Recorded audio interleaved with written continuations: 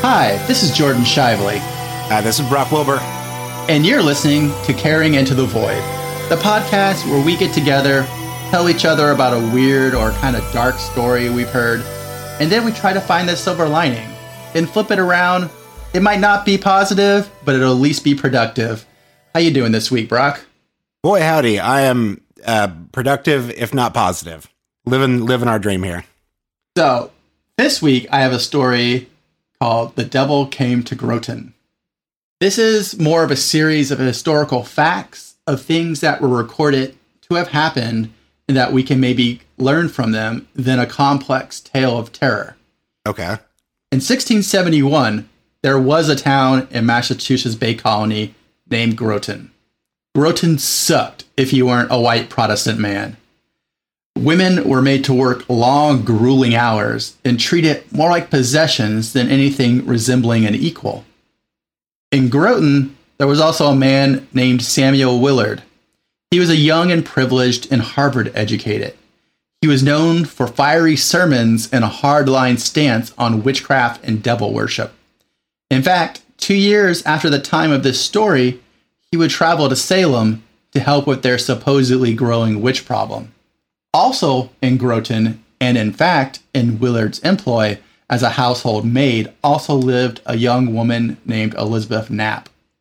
It was in the October in 1671, the day before Halloween, that Elizabeth began to complain about aches and pains. She also said she felt a great pressure around her throat, as if she was being strangled. I know, same girl, same. Oh my God. Sorry, I wasn't ready for that. Elizabeth then began to suffer seizures, fits of screaming, and bouts of deep sadness. And apparently she began seeing things as well. Considering her status in life, I'm not surprised that she had great bouts of deep sadness. She said she saw people who no one else could see walking around, and even a man floating over her bed. This might seem like something that would signify some sort of mental illness, but instead remember that a common belief at this time was that witches could bilocate to harass people and carry out dark errands. Hey, we brought bilocation back. Yeah, bringing it back. Yay.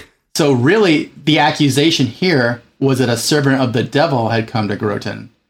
Samuel Willard observed Elizabeth's behavior studiously, even taking notes. He claimed it was as if another voice, a new voice, was projecting from Elizabeth, and she would fall to the floor so violently that once she almost fell directly into the fireplace. He also reported that he would repeat the words, money, sin, misery, over and over. And then 3 days after these events had begun, Elizabeth began to confess things. She confessed a whole bingo card of diabolical sins. I'm sorry, that's an excellent turn of phrase. Way to go, buddy.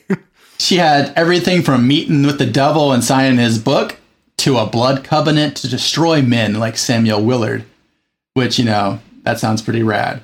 She spoke of sealing the devil's pact in her own bed and would contort so violently that it would take several men to hold her down. All this time, Willard watched and took notes. Then on November 28th, a month after the first symptoms, Elizabeth had a seizure that lasted 48 hours before she collapsed into a catatonic state, where she lay silent for 10 days until she awoke on December 8th. Willard continued to record more of the previous sort of outbursts from Elizabeth for the next month, and never records any mention of a cessation of this behavior.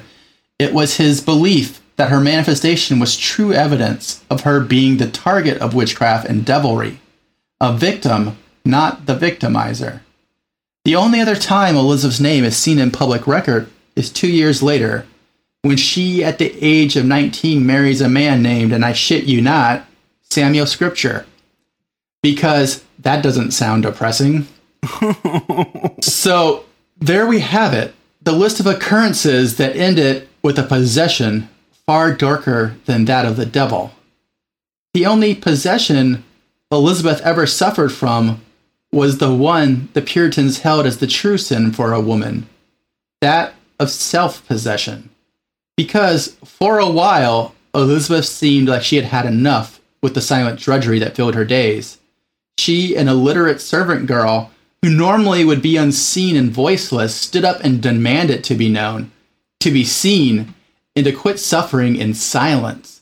Instead, she bared her teeth and she thrashed and wailed and made others take her into account, even if only for the span of a few months. And then, as still today, the world around her beat her back, convinced her to be quiet. It smothered her, and it silenced her back into the role it deigned to give her. And that is the true, lingering horror of the time the devil came to Groton. So that goes directly into the moment. The world will try and speak for you. It will give you a path and tell you to walk it. It will expect you to keep your head down and remain silent, remain unseen. But you're not going to do that, are you? You have a voice inside of you, and you have a hunger that will not be denied. And you will thrash and scream. You will be heard. Whatever forces that are out there that scare those that would hold you down, those are your friends. Reach out to them. Take their dark hymns and sing them into the faces of those around you. Bare your teeth, spit blood and curses, and watch them cower as your voice becomes something that can never be ignored. Yay! And then it's like the devil mic drop. Oh, that was the devil mic dropping. Yeah.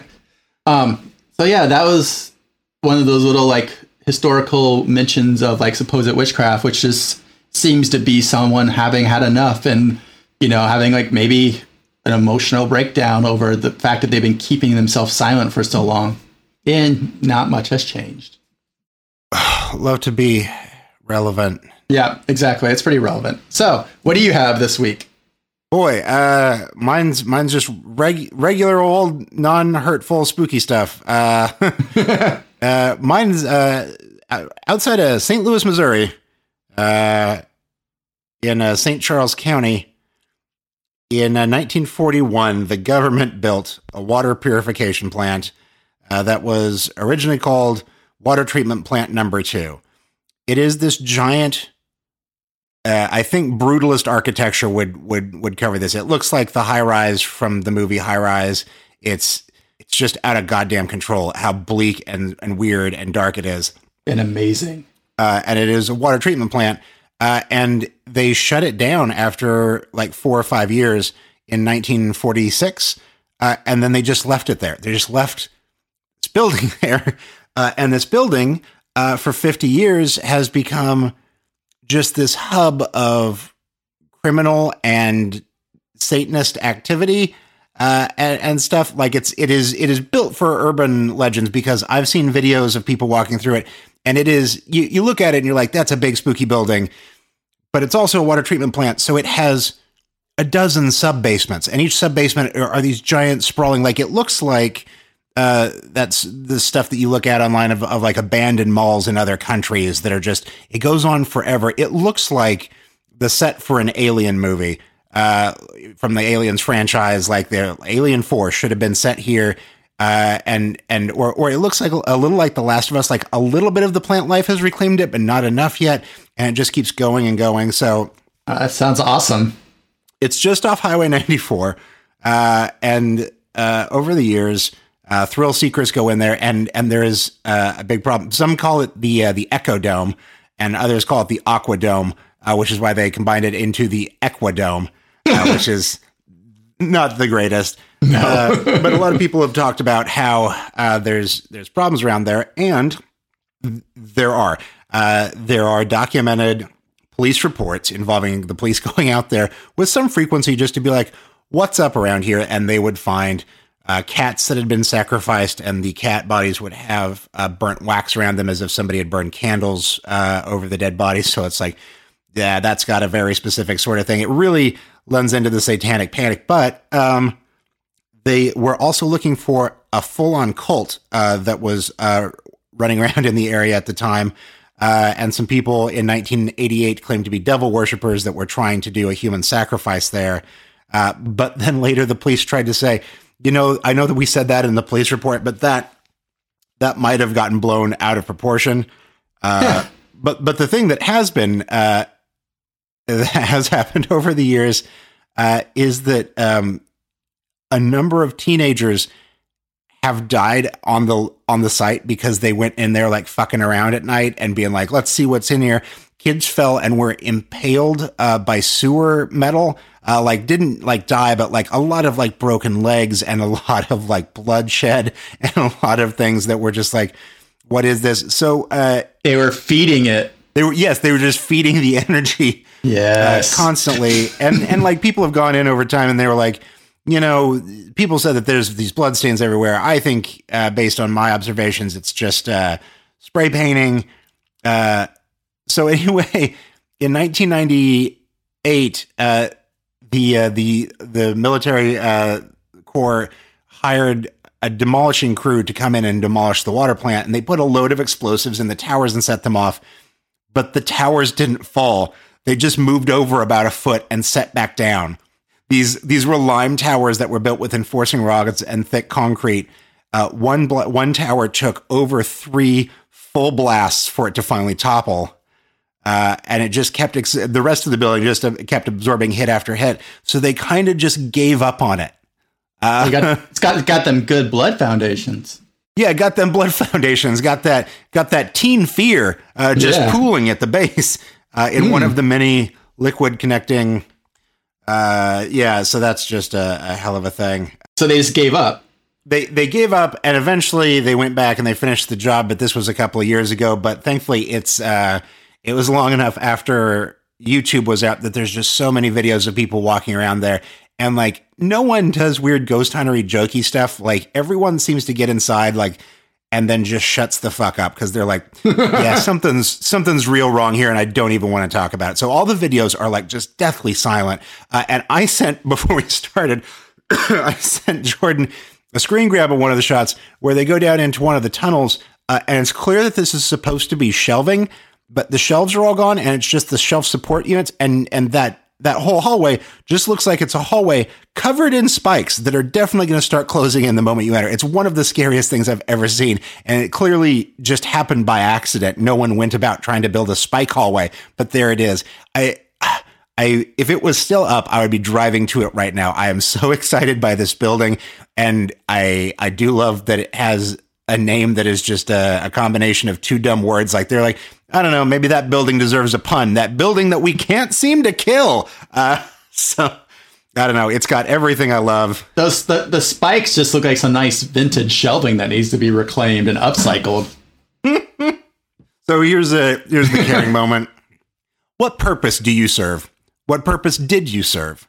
Form and function are so often intertwined, but sometimes a form fits in a later function, in a different time, in a better place, and better than its original purpose. Mortals can't grasp the evolving needs of our world and how those will bend in even a decade. So build yourself sturdy, strong, and full of perilous traps. Anything that's strong and fearsome will always have a place in this world, and if it does not now, merely lie in wait. Your time will come, and in the meantime, you can fuck with some teens, and that's always pretty fun. I kind of wish I could go there. I wish I could go there too. I was actually pretty sure that when I brought up a St. Louis one that it might have been something that you'd heard of, but I suppose that was gone before your time. Yeah, probably. And also, and I probably get there and just be like, oh God, stairs? Really? We used to not be this old. Oh yeah, we just definitely probably would have at one point been like, fuck yeah, stairs. Oh, and there's so many parts of it like in the videos and stuff where there's clearly like just giant gaps where there used to be floor, but you can't like. Oh, nope. I do not fucks with jumping over big dark holes. Oh, well, that's what makes it so great. Like clearly people went through and like set up stuff like there's like pieces of wood like bridging these gaps. And I was like, it's weirder that somebody brought the wood in to be able to do that, but also that you would trust that somebody didn't fuck with you in that situation. Like, yeah, this wood's probably sturdy over this giant dark pit. Filled with like the bones of youth and spikes.